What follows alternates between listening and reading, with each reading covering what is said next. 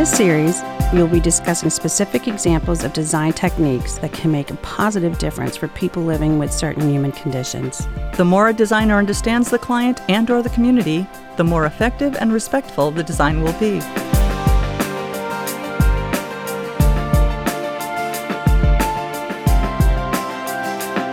More and more studies are showing how better sleep cycles can aid in recovery, and disruptive patterns can lead to long-term health issues. We recently had an opportunity to sit down with Catherine Leskowat to understand the connection between circadian cycles, health, and lighting design. Before we get into that discussion, let me tell you a little bit about Catherine and her qualifications. Catherine Leskowat is a lighting designer with Lamb Partners in Cambridge, Massachusetts, where she also serves as chair of the Science Lab. She currently teaches lighting design for architecture at the Boston Architectural College, or BAC. Catherine has been active in the International Association of Lighting Designers since before graduating from the University of Oklahoma in 2013 with a bachelor's in interior design. And she serves on the Illuminating Engineering Society's Progress Report Committee. In today's discussion, we explore the impact that circadian cycles have on our health and how lighting design and materials can be used to improve it.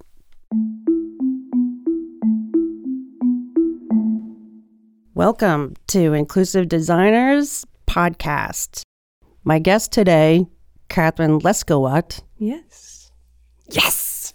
I pronounced that correctly. I'm very excited. You can introduce me any day. Thank you, Catherine, for coming today and participating in Inclusive Designers My Podcast. pleasure. Start off this program today and tell us just a little bit about yourself and how you got into lighting. Sure. Okay. I am an architectural lighting designer here in Cambridge, Massachusetts. I would say for anyone interested in lighting, the bug is going to bite you so fast. I think that lighting is for people who love design, and I actually studied interior design just to get into lighting. My favorite people in the world are architects and interior designers. They inspire me so much, and so I wanted to do something that showed off their work and kind of completed the puzzle. I did not realize that. That's actually really terrific. So, Catherine, you work at Lamb Partners in Cambridge, Massachusetts, just across the Charles from here. Can you tell me a little bit about, what is it that you actually do and how you go about your day? And You want to hear the elevator pitch? that would be great.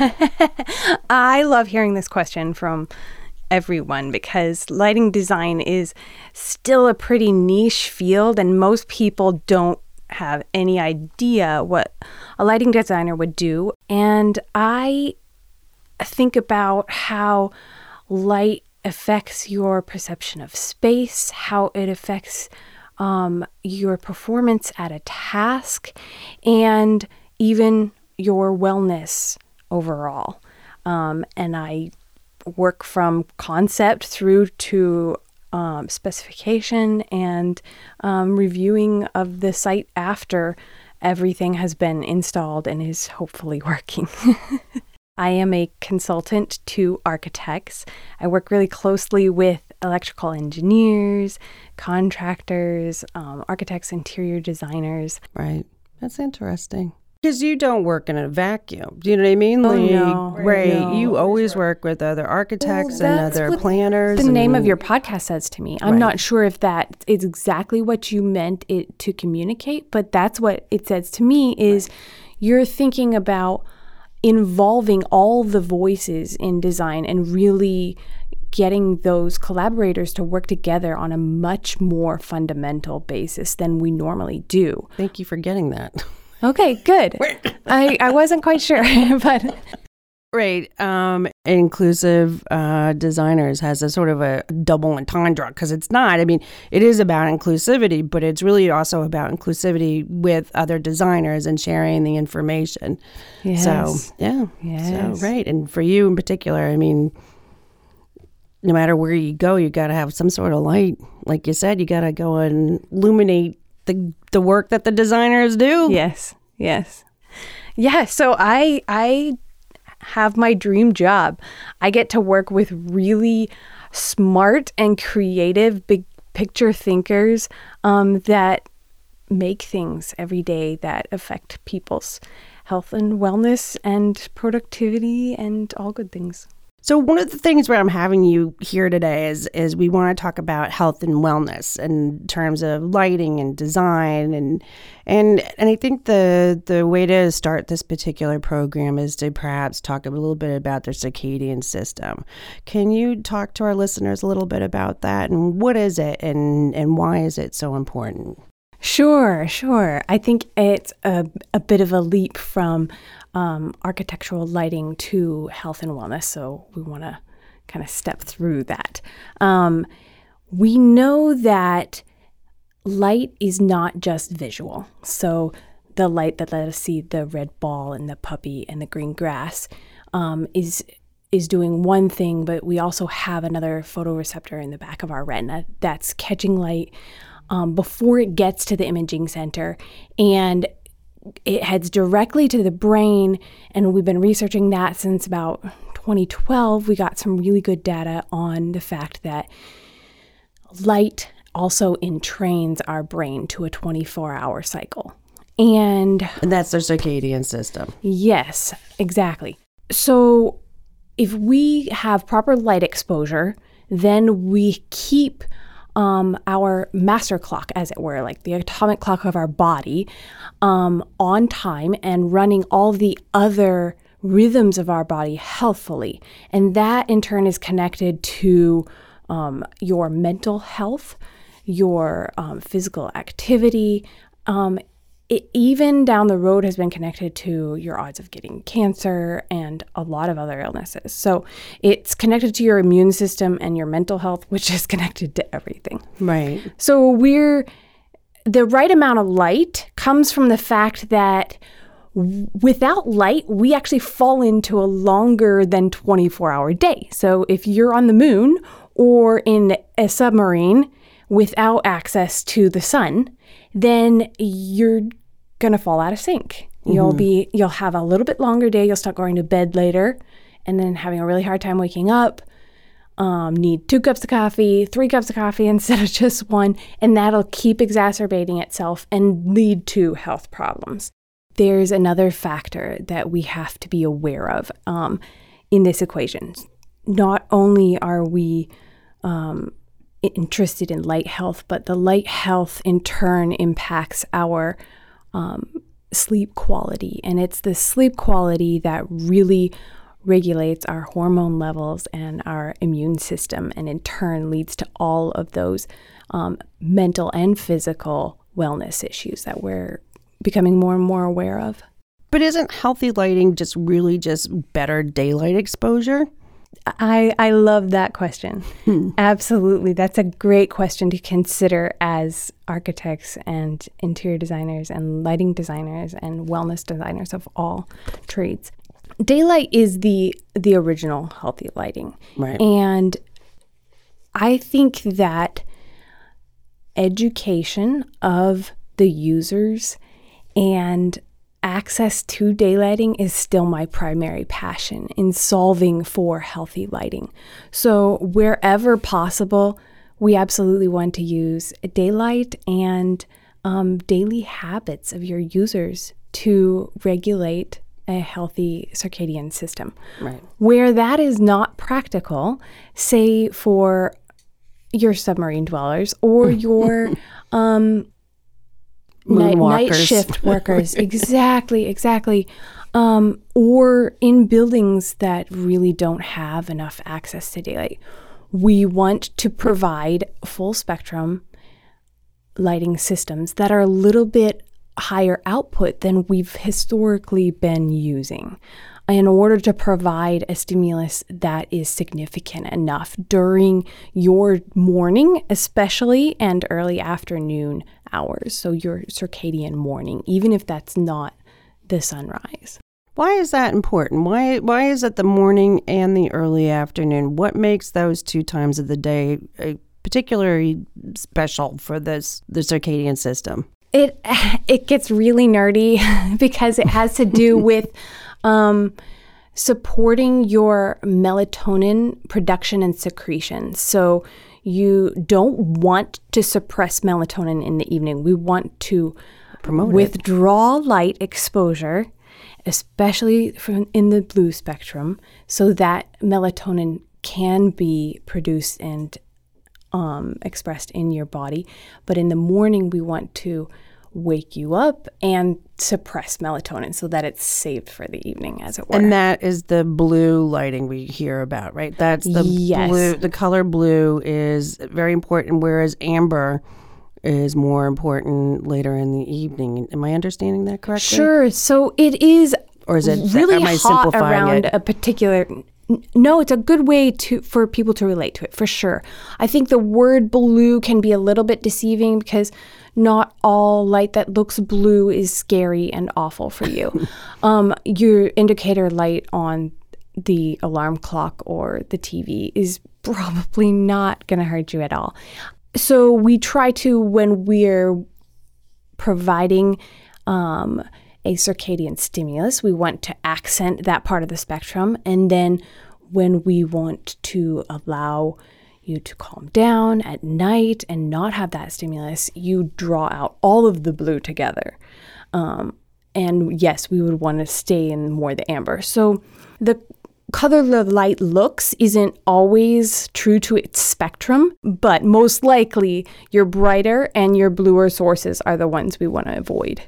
So your Night Shift app on your iPhone or the Android equivalent is actually doing just that for you. It's filtering out the high end of the spectrum and it is dimming down the light level because both of those are factors, the intensity and the color.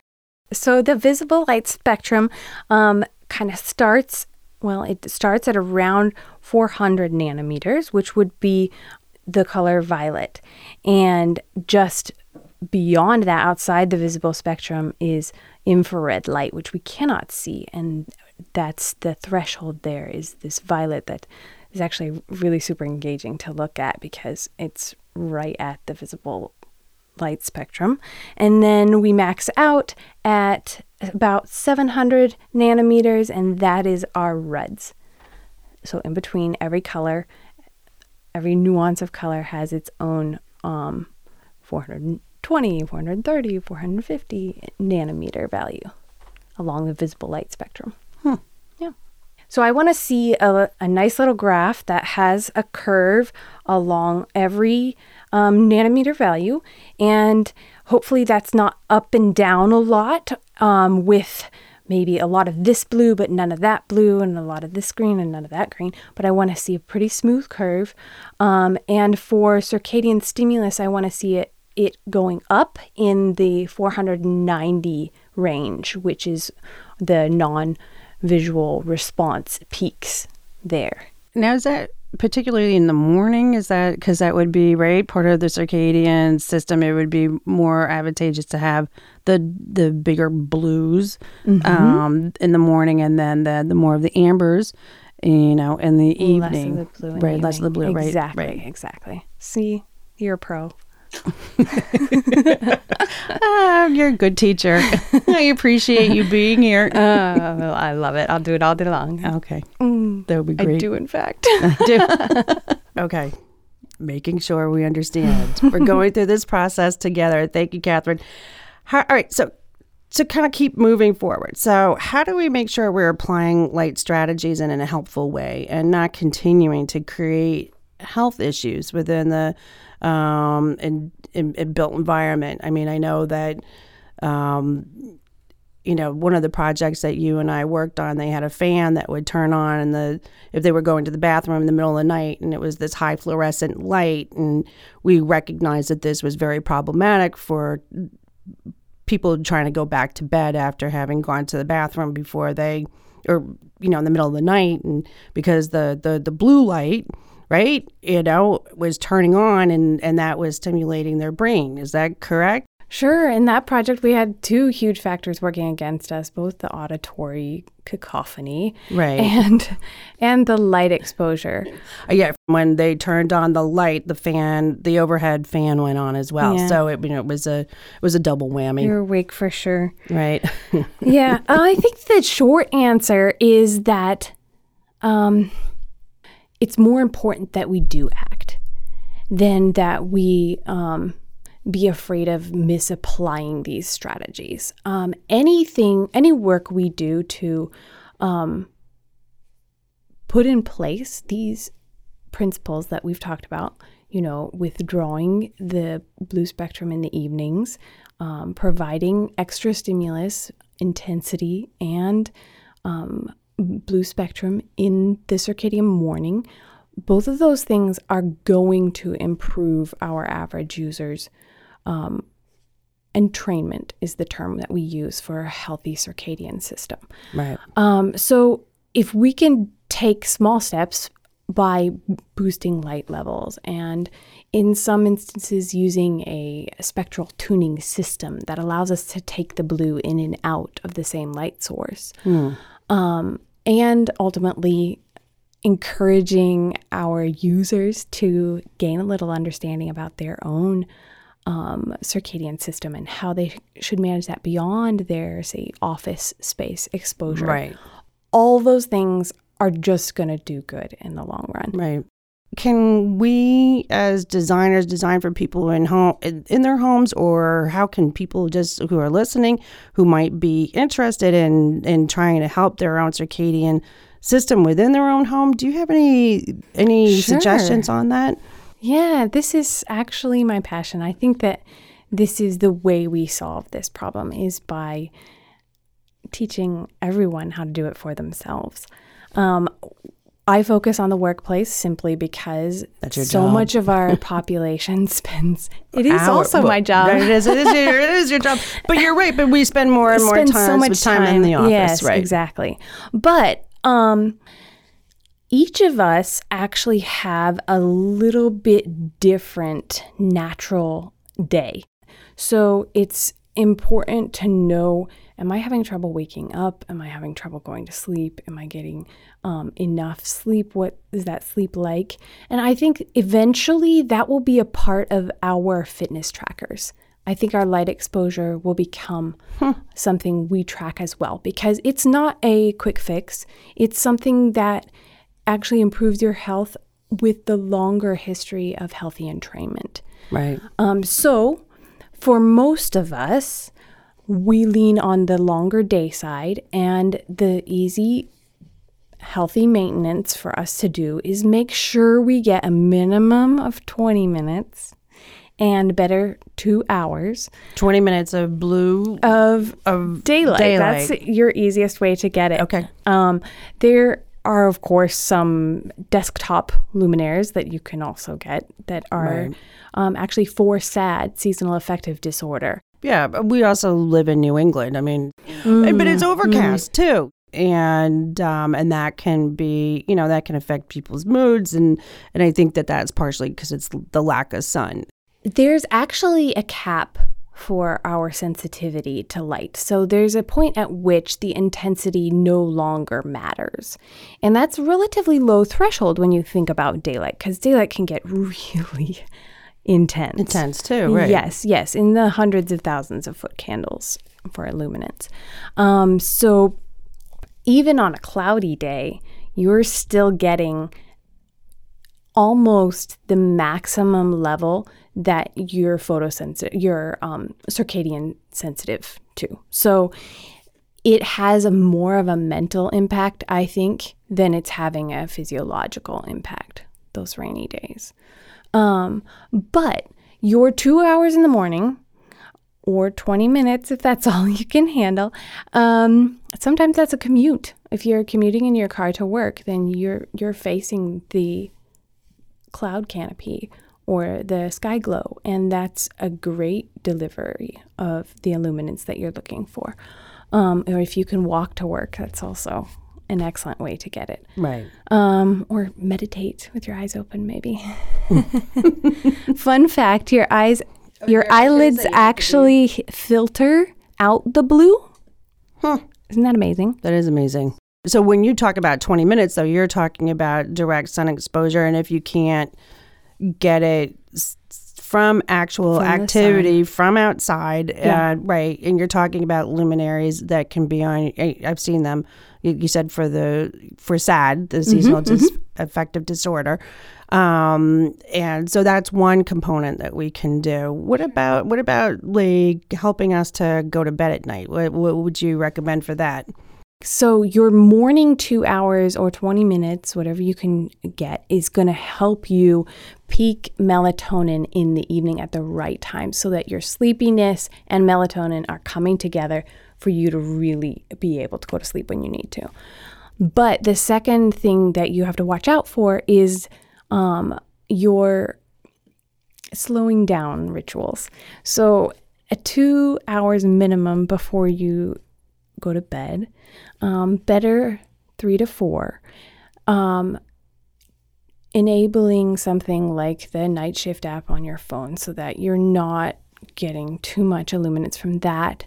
And slowing down on some of your social and physical activities, even not eating too close to bedtime. All of these are zeitgeibers. They all influence our circadian system. It's just that light is such a huge factor. That's the one we can control. But it's helpful to take all of these into account. So you start withdrawing your light and you start maybe getting off of social media, and maybe you don't work out right before bed. And all these things will help, in addition to your morning exposure, for you to be at the perfect spot to fall to sleep and stay asleep for a good chunk of time. Yeah. So can you talk also a little bit about what you as a lighting designer would do within the built environment of, say, like an office? Like, what can we do to promote healthy lighting within the offices? As you pointed out, I mean, we spend so much of our day there. Yeah. A lot of what we're doing is actually utilizing daylighting and really seeking to educate our user population. So encouraging habits like taking a break and going outside, having a common space with really great access to daylight. So we want to, with the electric lighting system, provide a base level of a full spectrum and relatively high illuminance without any glare. We want to still be careful with glare and contrast issues. But ultimately, I think that we solve these with getting people up out of their desks and outside for a little bit and providing common spaces everybody's going to go to where they'll really get that boost of daylight access. Daylight that they need. Yeah. Right. So, Catherine, you told me just recently a little bit about a showcase room, or showcase store, right, that you did recently here in Boston with the company Lamp Partners, which is the company you work for. Can you tell us a little bit about the project? How did it come to be, and what were the design issues within the circadian lighting and the lighting of the actual showroom itself? Sure. Yes, that was a fascinating challenge from a wellness and just ergonomic standpoint. An existing showroom here in Boston had not renovated the lighting system in quite a while, so lots of daylighting, some contrast issues because of that daylighting, where the architectural lighting was underwhelming and causing some spaces to feel dark in contrast, and not the amount of flexibility that they really need in a showroom.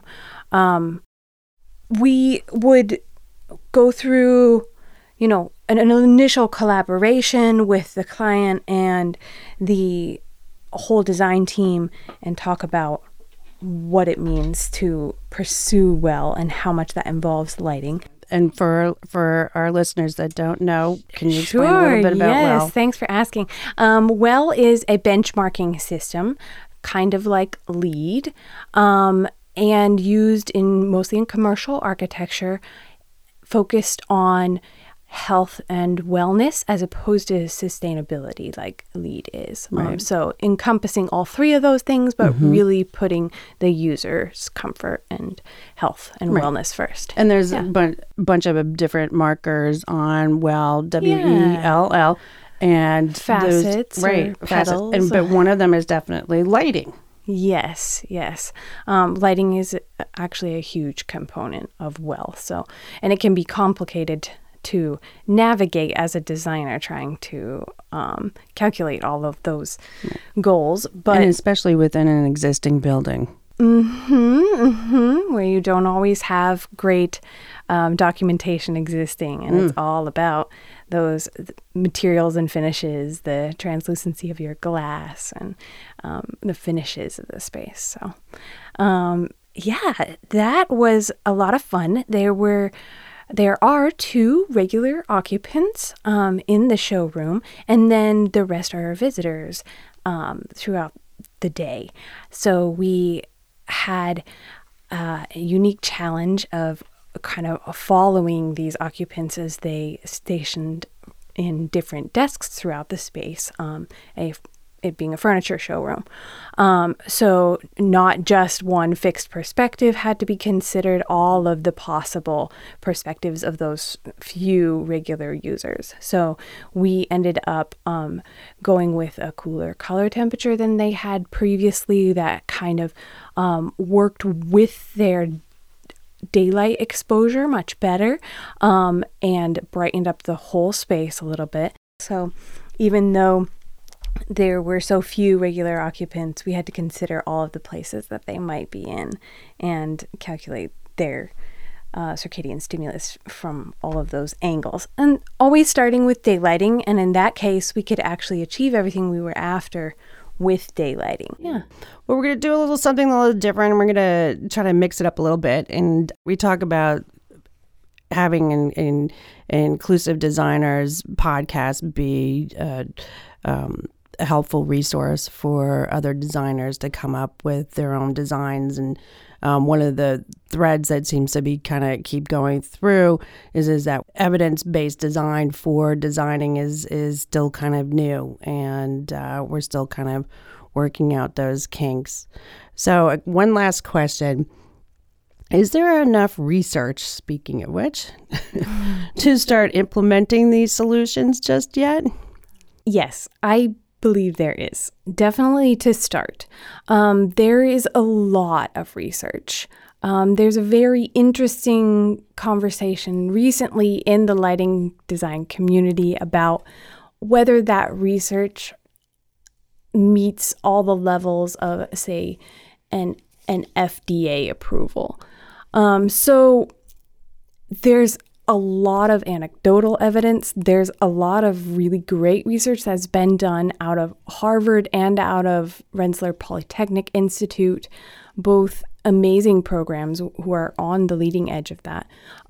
So we do have a lot of feedback about a mindful system really producing, improving health and productivity and user satisfaction. But the only thing we should be careful about in the meantime as we start applying these is promising those benefits. Because while the research is there, I am not a medical professional, so I cannot guarantee you those results. Right. I know that we can't make any claims directly that, hey, put this lighting in your space and you're going to never get cancer. Right. Because I am not a doctor. I'm not a healthcare professional. But we have seen a lot of correlations, and there is a lot of research out there that we can help improve not just your wellness and your mood, but also your health in the long run by having access to healthy lighting. Right. But we have seen those correlations, and there is enough knowledge in our user populations where they are already asking, and this is something they're interested in. They know the benefit to themselves. So there's enough research to keep moving. Just be careful about what we promise. We're promising. Right. Well, it's interesting. I mean, there, like you said, there's been all sorts of research. There's, but a lot of it seems to be the aftermath that they look at as anecdotal. Like there doesn't seem to be a lot of concrete evidence that that data shows like there's a direct correlation.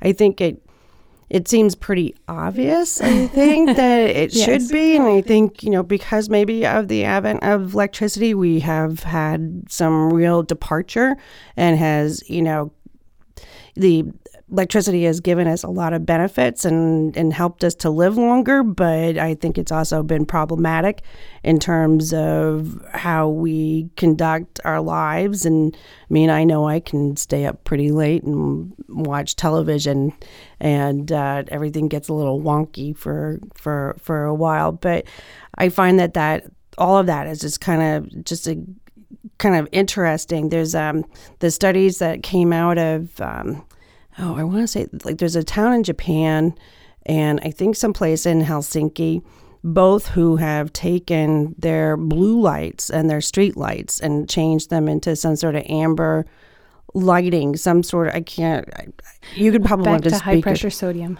Oh, No, is it's that a lighting joke? I don't know. It is a lighting joke. I am such a nerd. I know. It would be back to the sources we were using before, Right. Which were very yellow. My car has a red and blue dial that tells me the temperature. Right. And in a couple of our tunnels around here, that dial looks like two colors of gray. It's because it's high pressure sodium. It's got only warm light and so specific of a spectrum that it doesn't even hit the reds. So you can't see red, you can't see blue. It's a very narrow in the spectral power distribution. It looked like a needle. It's right up and down on that specific nanometer. So it's great for nighttime lighting to not stimulate your circadian system, but it's not very efficient. So I think we've gained a lot of efficiency, and it looks so nice and bright and clean with the really blue LED street lights. But we didn't need that much light, and it's possibly keeping us up later at night. Catherine, Yes. before I let you go, are there any other specific examples you would like to give the listener about healthy lighting and what you would do as a designer to create healthy lighting for people? Sure, yes. A couple of things come to mind. Not just improving, I think improved light levels and full spectrum sources, especially in healthcare, is very important to have that full morning of light exposure, which helps to bring them back to a 24-hour daytime. That has actually many evidences to improving recovery times. So if your room does not have access to daylight, absolutely, we want to provide a system that's capable of mimicking the daylight effect on your circadian system. And then we need to go a little step further and actually think about finishes. If I have a red wall, I'm not reflecting any blue light off that red wall. It was absorbed. I'm only reflecting the red light, the red spectrum. So that choice of color of wall is influencing the efficiency of the lighting. Yes, Right, and right. not just from a illuminant standpoint. I could still read just fine under it. It just has much less of an impact on my non-visual system. So moving a little bit further into finishes and for the office environment as well, partition heights, bringing that down, which is a movement on the well side and lead as well. Right. is allowing better light sharing between spaces and especially daylight penetration into the space. So, yeah. Oh, right. Well, I think that that's kind of fascinating. And for the listeners out there, if they need any more information on healthy lighting, we all know where to go to. Catherine, thank you so much for being with us this afternoon. Me. This was lots of fun. Great. Thank you. If you would like to contact Catherine or get any other information and resources that we have talked about today, please go to inclusivedesigners.com. Thank you very much. Thank you so much, Catherine, for being here today. Thanks, Janet. We hope you enjoy our Inclusive Designers podcast and forum. For more information on our guests or on the design and research covered in this episode, please check out our webpage at inclusivedesigners.com. If you have any questions on today's topic or have suggestions for future topics you'd like us to include, please shoot us an email at info@inclusivedesigners.com. And we look forward to your feedback as well. Until our next podcast episode, stay well and stay well informed. Thanks again for listening. Thanks again.